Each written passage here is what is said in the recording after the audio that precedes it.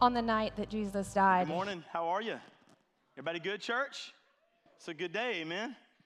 Well, as you can tell, this is not your average Sunday here, but what is, right? I mean, we've been having a lot of not your average Sundays lately, amen? I love that. I love that.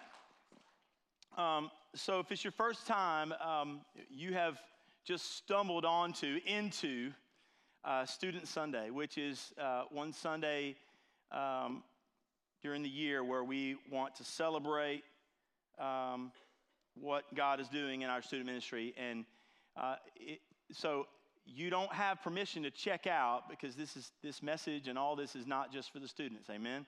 This is for all of us. If you can't tell, one of the things I love about this church, and I hope that long after I'm gone, that students will continue to be important to this body. Long after we're all gone, my prayer is that our children and raising our kids up to love Jesus and follow Jesus will always be a priority here. It's not everywhere, no shade intended. I'm just saying we are blessed here with the leadership that we have that loves students so well.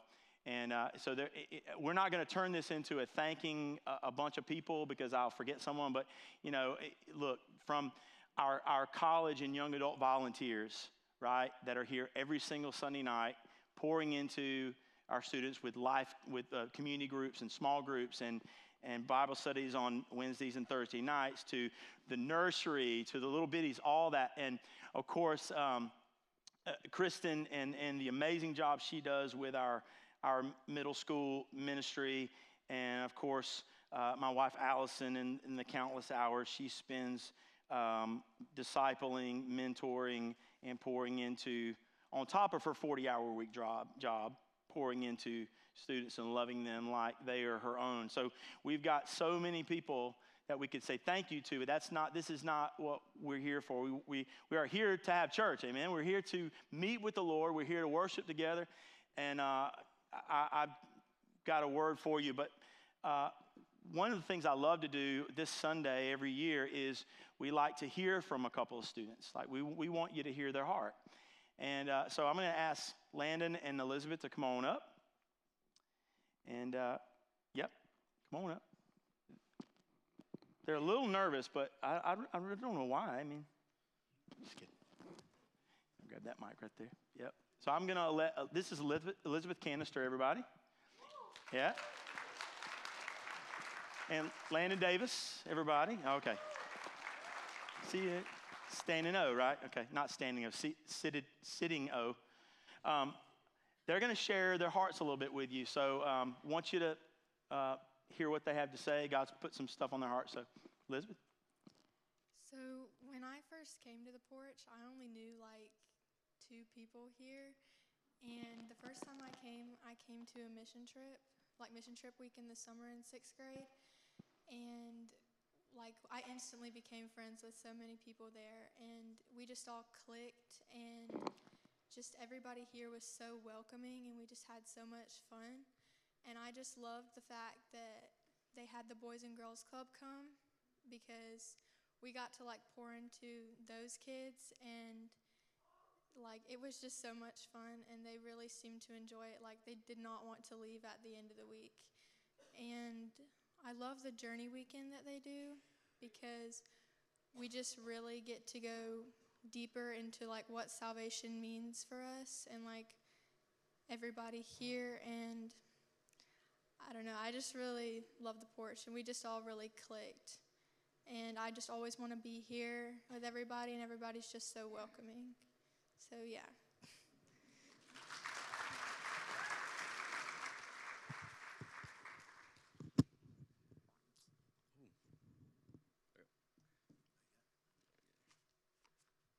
All right, so my name's Landon Davis. I've been a student at the Porch Student Ministry since 6th grade. I remember being scared to death to step into a youth group at such a young age. I've gone through the normality of growing up in church to being a servant of His Word. This road has definitely not been easy at all. God has tested my faith in so many ways. I remember going into youth in 6th grade, losing my sister's best friend. I saw God move in a way that I never have in such a young age. He showed me how community is a cornerstone of our walk. 1 Corinthians 12:25 through 27. That there may be no division in the body, but that the members may have the same care for one another. If one member suffers, all suffer together. If one member is honored, all rejoice together. Now you're the body of Christ and individually members of it. I witnessed these words in the hardest times of my life. I have no idea what I would have done without my stir group and the love and compassion that Justin and Allison have. However, God was not done testing my faith. God decided to test my faith in a way that I went in so blind. I was freshly turning 16. I thought I was on top of the world, now driving, and I felt like nobody could stop me. I was not pursuing the thing that I desperately needed and wanted. Michael Todd says in one of his sermons, when you get saved, that salvation gives you the peace with God. So are your past sins, everything is settled at salvation. I get peace with God, but when you abide in him, when you read your Bible, when you stay in a small group, when you abide, it gives you the peace of God. I was chasing the wrong things in life. God showed me this in a different kind of way. He told me that I needed to cease and let him work in and throughout me.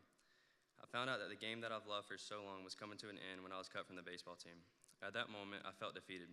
However, he was just knocking down every battle that I was going to face in the future. He led me to having more time to come to more student ministry events. I attended the mission trip in New Orleans my 10th grade with a Porch in the summer, and I'm a quiet kid if nobody knew. I was put in positions I would have normally straight up folded in. With his trust, I went on to talk to so many strangers. Later on, I prayed, and God told me that I was a leader. However, it hit once again. I was cuffed to culture, I was cuffed to the wrong community, I was cuffed to criticism, and even times critical to others, and lastly, cuffed to the ways of this world. I saw these things as something I was always comfortable with, and I had to make a change. I simply prayed a prayer of nothing but rejoicing of his plan he had for me. God knew how he wanted to use me the whole time. Without the Porch student ministry, the college leaders that have poured into me over these past 4 years, I wouldn't be the man I am today. This student ministry is like no other. I've watched my sister and her friends after graduating come back and disciple people my own age. I love how the Porch raises up college students to be role models to pour back into their community of the younger generation. This has taught me the importance of community. So thank you to all who serve the Porch student ministry, especially Justin and Allison. Thank you for always being intentional with not only me, but the rest of this community. It doesn't go unnoticed. We love you.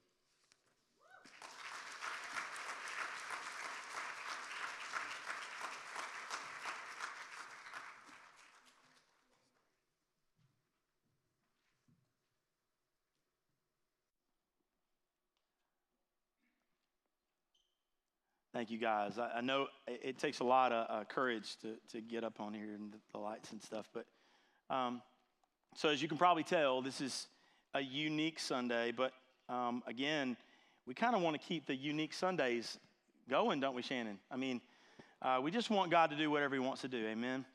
So if it disrupts our plans, it's all right. We're gonna get to what God wants us to. So we are in week 2 of actually a series called At the Cross, and I'm honored to share this morning the cost of the cross. The cost of the cross. In Mark chapter 8, Jesus makes an incredibly powerful statement about the nature of being a true disciple of his. Jesus quite literally throws down a gauntlet, right? He draws a line for anyone who would consider following him. And we're going to read this statement in Mark chapter 8, verses 34 through 36, if you want to turn there. But I want to set this up for you by reading a few verses prior that actually make it make sense. It'll resonate a little bit more. So in Mark chapter 8 and verse 29, Jesus and Peter have this exchange. And of course, it's what I would call, the greatest question ever asked, which is, Peter, who do you what? Say that I am. Right? And of course, at first glance, you think Peter just says Jesus, because Jesus is the answer to everything. And, Jesus is standing in front of me. So naturally, the answer is Jesus. And then Jesus reveals that, hey, you didn't come up with this on your own. And the Spirit revealed that to you. He says, who do you say that I am? And as soon as they get through with their exchange, Peter declares Jesus is the Messiah, Savior of the world, and that's important, and because that's the first step. Believing in your heart and confessing with your mouth that Jesus is Lord, that he is all that he says he is. But then what? Is that all there is to being a Christian? Just saying that Jesus is Lord? Because Jesus can be Lord of all and not be Lord of you. Right? So we step into a relationship, we declare, we believe in our heart and declare with our mouths that Jesus is Messiah. He's Lord. He is the Savior of the world, the Lamb of God that takes away the sins. But what about the rest of your life? Is that all there is? For many of us, even in this room, you made a commitment maybe long ago, maybe as a teenager, or maybe even recently. Or maybe you're here and you're thinking about it. You're just putting your toe in the water of this thing called following Jesus. You're just kind of wading in to the shallow end here. So after Peter's response, Jesus turns around and says something really, really profound to the crowd that was gathered there. The people that were so-called following Jesus. This is what he says in verse 34 in Mark 8. He says, "Then he called to the crowd to him along with the disciples, and he said, 'Whoever wants to be my disciple must deny themselves, take up their cross, and follow me. For whoever wants to save their life will lose it. But whoever loses their life for me and for the gospel will save it. What good is it for someone to gain the whole world and forfeit their soul?'" So we're going to look at two things. Number one, what did the cross cost Jesus? There was a cost. It brought a heavy cost, and all of you know what that cost is. But do you know the depths of the cost? We know the physical torture, punishment that he went through. But maybe we forget about all the other stuff that the price that Jesus paid.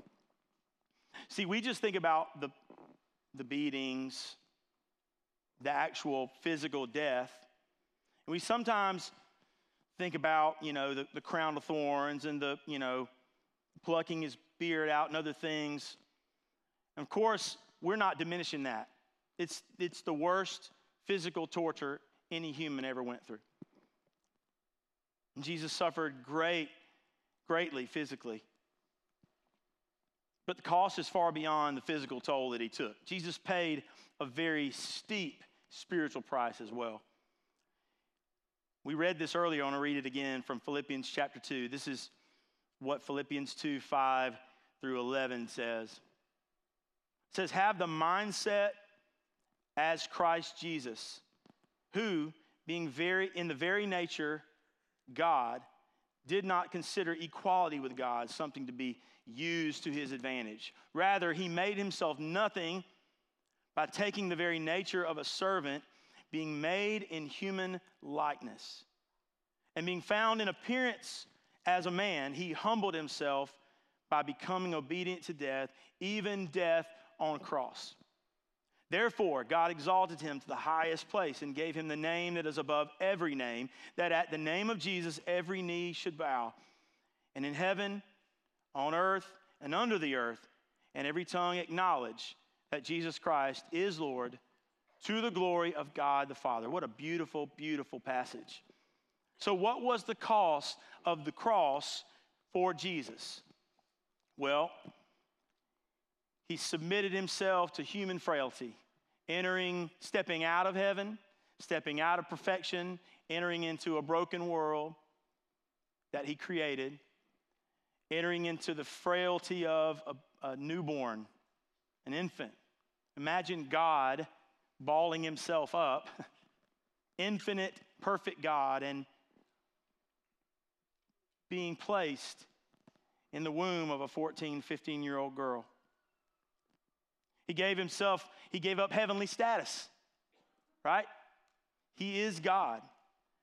And so God became flesh. The Word became flesh. And he submitted himself to the Father. This is one of these things that if you think about too hard, it'll hurt your brain. Think about Jesus being fully God, and yet at every turn in his ministry, you can see in those red words that you read, that Jesus submitted himself completely and totally to what the Father wanted. Even even so much so that you're going, well, saying things like, well, why do you call me good? Like there's only one that's good. Of course Jesus is good, right? That doesn't make any sense to us. And yet Jesus completely and totally submitted himself to the Father. And finally, he submitted himself to death, right? Death. Jesus was fully aware of what it would cost him long before he entered the world as a baby. I want you to think about that for a minute. Jesus, sitting at the Father's right hand before entering the world, understood the cost long before he paid it. Think about that. Long before he entered our world, he counted the cost. He counted the cost. And to him, it was worth it, right? It was worth it. You and I were worth what he went through. Jesus, too, counted the cost. They're in the Garden of Gethsemane just minutes before being arrested. Jesus ultimately took on sin and death for us in our place. In our place. See, the cross also cost Jesus his relationship with Father God. For a time, it cost him the fellowship with the Father. Think about that. He was cut off from the Father for a little while. He was cut off. The cross cost him his relationship with the Father for a time. And when the Bible said the Father had to turn his back on his own Son because of the sin that Jesus took on into his body on the cross. So this was their, this is the cost for Jesus. So there was the piece of that cost that he paid that we don't always think about. We think of the physical, and we don't think of all the other stuff that Jesus endured.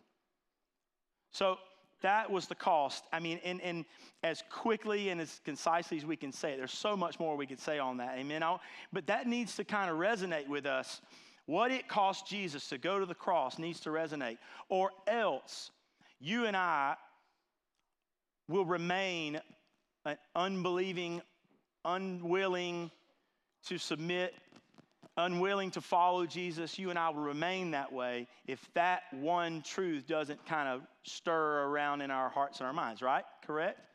The cost, the high cost of our sin, and what Jesus did to take on the problem of sin in our world, right? So we're there. So what is the cost now also for me? What is the cost of the cross for you and for me? See, what will it cost me? What will it cost me?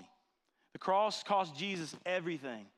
And listen, if you are following Jesus, it will cost you everything.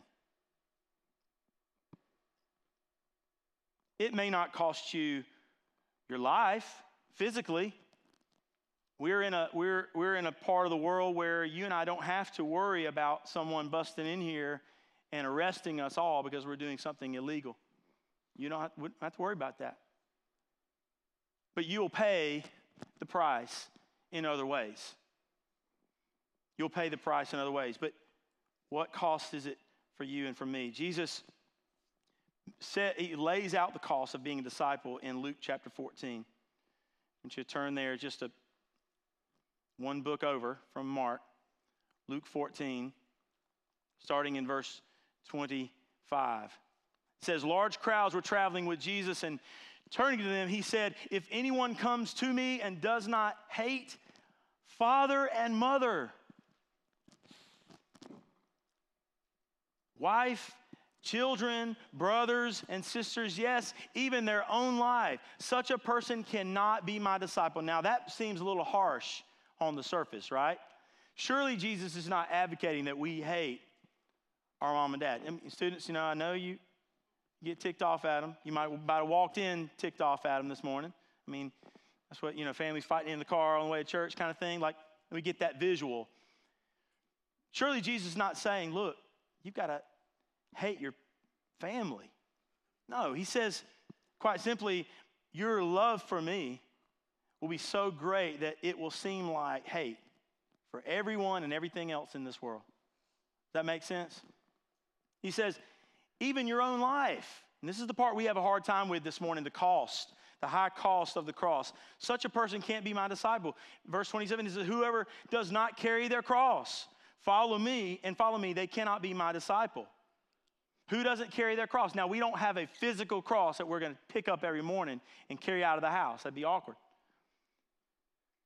Not going to get very productive at work. I mean, it's just not going to happen. Or school. Might break a lot of rules. No, there is a spiritual cross to carry. There's a spiritual cross that you and I have to decide we're going to take up every single day. It's like Shannon said last week, look, it's on you. The Holy Spirit is set the table for you to be a follower of Jesus. Jesus has done everything that needs to be done for you and I to be Jesus followers. And yet, we hold on to our life. We love our life too much. We love our things too much. We are double-minded. We are duplicitous. We worship anything and everything but God. And he goes on in this passage to talk about how you wouldn't build a house without first sitting down and figuring out if you have enough money to build a house. Then you look like a fool if you run out of money and the half is house built. House is half built. How about, you see how I did there? Like, have you ever seen this happen? I mean, obviously with COVID and the way the economy is, there's a lot of things that are like half built, abandoned even, right? He says, count the cost. Don't be a fool. Count the cost. Sit down and count the cost. So this is another ground-shaking statement. Listen, this is a ground-shaking statement by Jesus. It's a line drawn. See, you and I cannot decide we're going to be 20% followers of Jesus. We can't. We can't even be 50-50. The cost to follow Jesus for you and I is much, much greater than that. He says count the cost. So how do we count the cost? Well, I've had the great fortune over the years of owning vehicles that need a lot of work done to them. Anyone who knows me is just like, oh my gosh. Every time I see Justin coming, I hear some weird noise coming out of that Tahoe.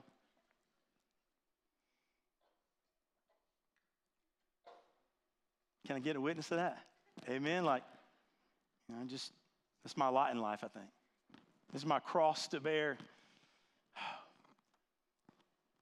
And every time my vehicle needs work done to it, I won't mention my mechanic, but he's very, very popular in this town. It takes like 2 months to get in and see him. All right, Donnie Thomas. Hey, shout out to Donnie Thomas. Every time I go and get it checked, I talk to him personally because he'll just shoot me straight. And, a couple of times I've had a vehicle where he's like, you don't need to put no more money in this thing. You got this, you got this, you got this, you got this. Here's what it's going to cost. And then I have a decision to make. I say, what is it going to cost me? What's the damage? And usually it's way more than I'm willing to pay right then and there. And so I decide, people, I have to decide whether I'm going to putt around town with stuff hanging out the bottom of my truck, dragging the ground. Oh, it's drivable. Hey, heck yeah. That one wheel's about to fall off. It's okay. Like, muffler sounds like it's, World War II, I could drive that. No big deal. 2 wheels? No problem. I'll just wheelie the whole time. So after he gives me the sum total and they perform CPR on me, resuscitate me, it takes a moment to think, what's it going to cost me? What's it going to cost me? See, whether you've been a Christian for many years, listen to me, whether you're recently started your journey or whether you're thinking about it, where you're in here and you're just kind of checking this out. You're checking this out. For yourself, you're like, okay, is this Jesus thing legit? You're counting the cost. Just because maybe you're 50-something and you got saved at 12 and, have you not counted the cost every day since? Have you? Because Jesus draws a line. Yeah, you're going to slide into heaven, but you're no disciple. You're going to slide on in there. You got fire insurance, but you're no disciple. I can't tell you how many years of my life I've spent calling myself a disciple of Jesus, and I was a fraud. I spoke this talk. I went to church. I did all the stuff. We can't have it both ways. Are you willing to pay the cost to be a disciple? Because if I believe that if we drew that line, not to be in a harsh way, if Jesus drew the line, we ought to draw the line as well. If Jesus drew the line and said, this is it, this is the only way it happens, then we ought to as well. Amen? We have to draw that line and say, look, this is what it's going to take for me. I'm not pointing the finger at anyone else. I'm looking at me and I'm searching my heart. Faith that costs you nothing is worth nothing and will result in nothing. We can't have it both ways. We're either let go of everything else and embrace Jesus, or we walk away and embrace the punishment and death that Jesus took on for you already. It's like the rich young man, the rich young ruler, had this conversation with Jesus, and he said he really wanted it. He really, really, really wanted it real bad. Jesus said, he said, I've kept all the commandments, I've done all the stuff. And Jesus said, there's one thing you haven't done. He said, sell all your possessions to the poor and then come on back. He didn't really mean literally just selling off everything he owned. He meant your God is your stuff. That's what he meant. Your God are people and things. There's no room for me on the throne of your life because people and things are sitting there where I belong. Can we relate to that? I sure can. Every day of my life. You and I have spent countless hours this week worshiping at the altar of people and things. You've worshiped at the altar of your career this week. I've worshiped at the altar even of ministry. I've worshiped at the altar of my family, parents. You and I worship at the altar of our parents. We worship at the altar of our children every day. They were not meant to be idols to be worshiped. They are gifts for you to steward and then to let go of. And I'm speaking to me. We cannot have it both ways. There is a cost and there is a line drawn, and it convicts me to the core. When I take this test, the disciple quiz, guess what? I fail most of the time. How about you? I fail most of the time. Jesus is not trying to beat anyone up. He is setting the table for the Holy Spirit to do a work in our hearts. Does that make sense? He's not bashing anyone. We take it in the wrong way. When Jesus draws a line, we say, oh, that was mean. Folks, is conviction not how revival starts? Is that not how revival starts? Faith that costs nothing is worth nothing. The cross of Christ has infinite value. To the world, it is a symbol of punishment, torture, death. It's dreaded. The world dreads the cross, but to us, it is freedom. It's hope. It's joy. So we don't need to dread taking up our cross. We don't need to dread that. We don't need to say, oh my gosh, I want to follow Jesus, but I don't want to suffer. This is where the Holy Spirit comes in and helps you carry your cross. You don't carry your cross on your own. I want you to know that. Jesus didn't carry his cross on his own, did he? He absolutely did not. Now, he could have. He could have. There's symbolism in people picking up that cross and helping him pull it to Golgotha, where he would ultimately be placed. But though it carries a cost for us, though we're going to suffer loss in this life because of the name that we carry, the name of Jesus, the real cost has been paid by Jesus himself. The real cost has been paid. Death, hell, which we all deserve, by the way. The sin that leads to it. That price was paid 2,000 years ago. And we're just a couple of weeks away from celebrating that wonderful event in human history at Easter. Ultimately, if my faith costs me nothing, it is worth absolutely nothing. I cannot call myself a disciple. So having a correct view of the cross is what it truly means for you and me to take the first step in carrying our cross daily. Having a proper view of it. Not one of dread or punishment, but one of freedom and hope and life and joy, correct? A disciple, a true disciple, on the days where I feel the few and far between days where I feel really, really close to God, I joyfully pick up that cross. I run to it. I run to it because there's where repentance and freedom from my sin and freedom from myself, that's where it comes.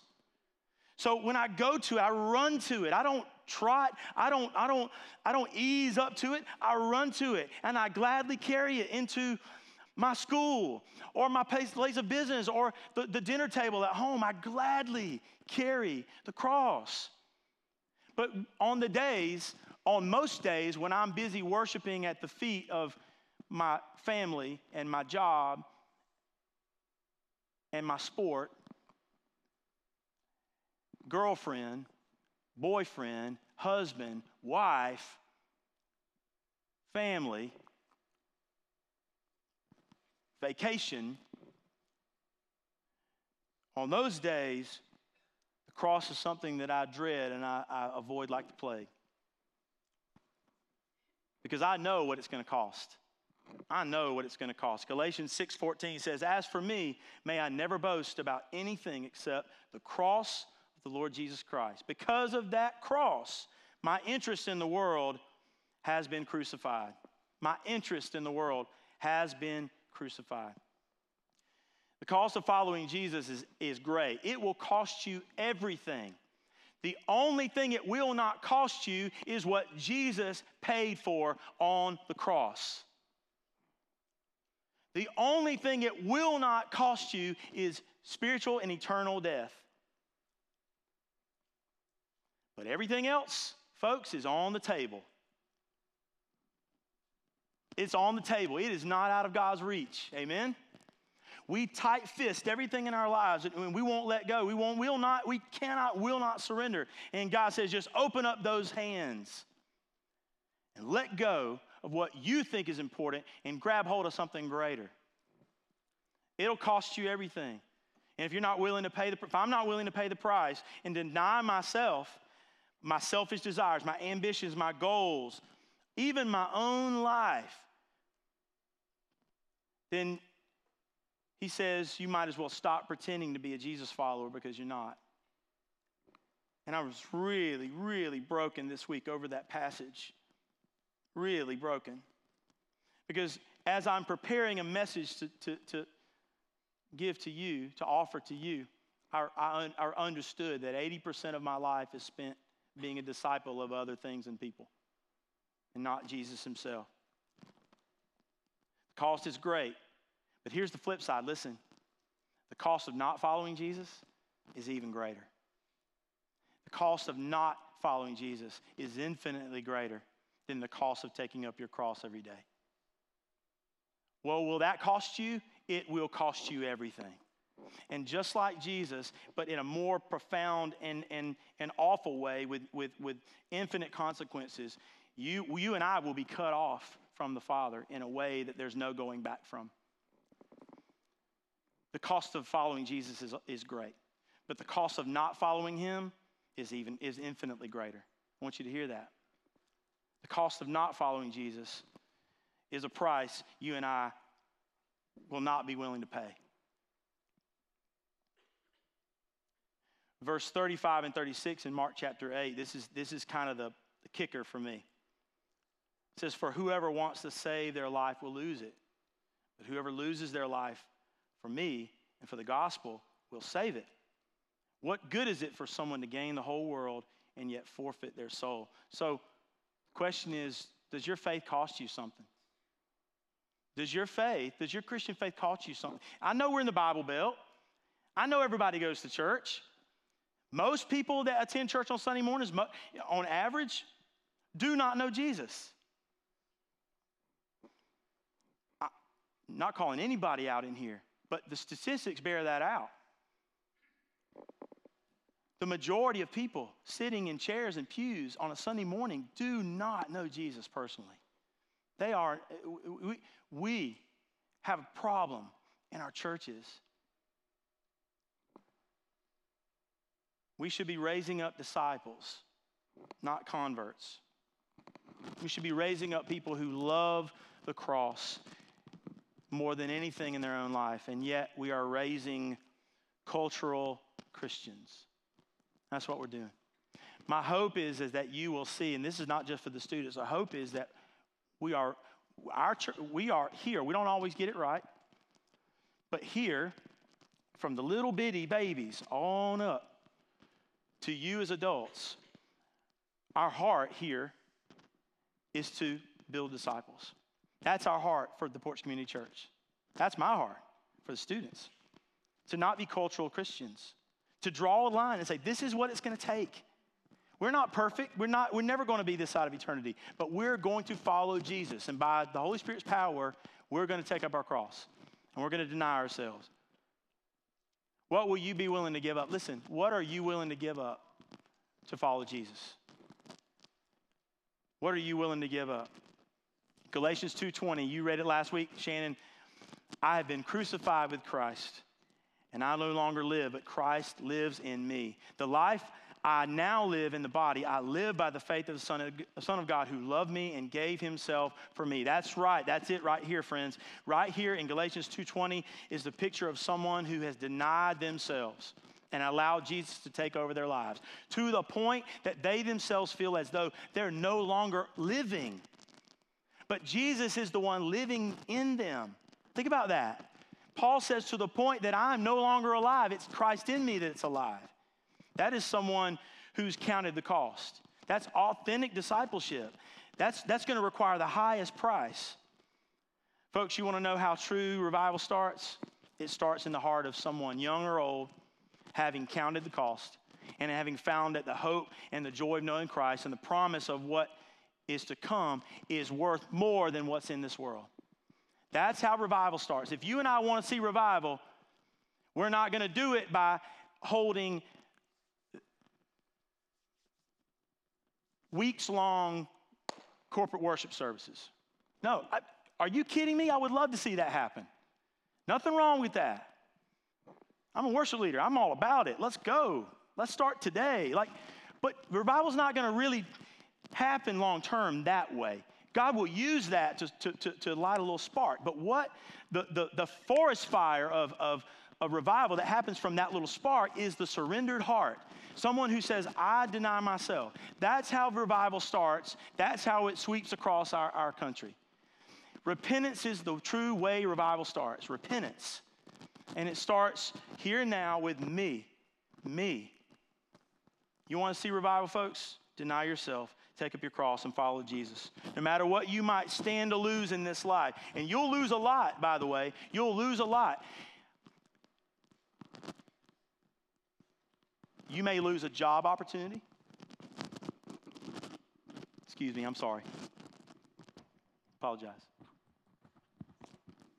You might lose a bid into that sorority when you get to college. You might be put out of a friend group. Some of y'all experienced that already. You might not have the social standing or the good name in this community that you used to have. I promise you, you can't have it both ways. You can't. Right? I need to be willing to surrender my good name in the community to follow Jesus, if that's what it takes. Now, here's the thing. It'll cost you everything, but what you gain in eternity is infinitely greater. Amen?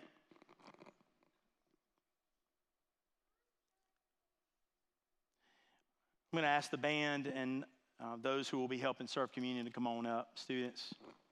And as you've seen, we've asked students to come and serve in all areas. We've got them. As you walked in, they were greeting and ushering, and they're at the tech table back there, and they're on the cameras, and they're singing. And what does that say? Why do I mention that? Why do I mention that? Because parents and adults of this community, I want you to know that the part that you play in their lives and seeing them become true disciples is so important. It's so crucial. Look at me. The part that you have to play is not to sit back and watch and clap and say, isn't that great? Look how many students are here. The part that you play is to be an active discipler in their lives. The part that you play is for you and I to take up our own cross, to set the example. Don't wait for them, their fire and their passion, which they have more than we do. Don't let that fuel you. You need to take the initiative and you fuel them. You let your faith fuel theirs. That's the correct way it's done. But in our society, unfortunately, that's not the way it is. In our society, we have allowed the kids to lead, and we follow behind them and say, isn't that great? Because they're so much younger and they have so much more energy than I do. No way. As long as you have breath in your lungs, we are to take up our cross and follow Jesus daily and to love him with all of our hearts. This is the cost of the cross. Let's pray. Father, thank you so much for your word. I thank you that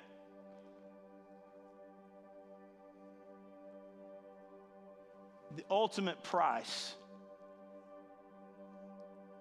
for our sin was paid for.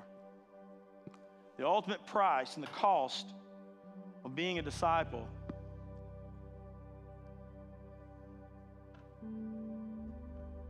the punishment you took on all our behalfs. And as we come to the table, I think it's so great that we're sharing in communion today, because Jesus made that statement. Jesus, before he was arrested and before he wrestled with the cost of the cross in the Garden of Gethsemane, just before that, he had a meal with his friends.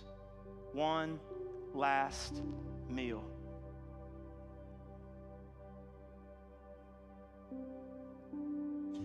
And what we're doing here with Holy Communion is we're taking part in remembering that meal, remembering the words of Jesus, remembering that Jesus said, Father, if there's any way to take this cup from me, the cup being the cross, make it so. And yet, Jesus straightened up and said, not your will, but mine. This is what this communion table, so to speak, is all about. And we're all are welcome at the table. If you earnestly repent of your sin and you seek to live a life of peace with God and with others, then you are welcome at this table. Father, thank you for the cross. May it ever be the focus of our attention. May we never boast of anything else in our lives, accomplishments, social standing. May we always boast simply in the cross. In your name we pray. Amen.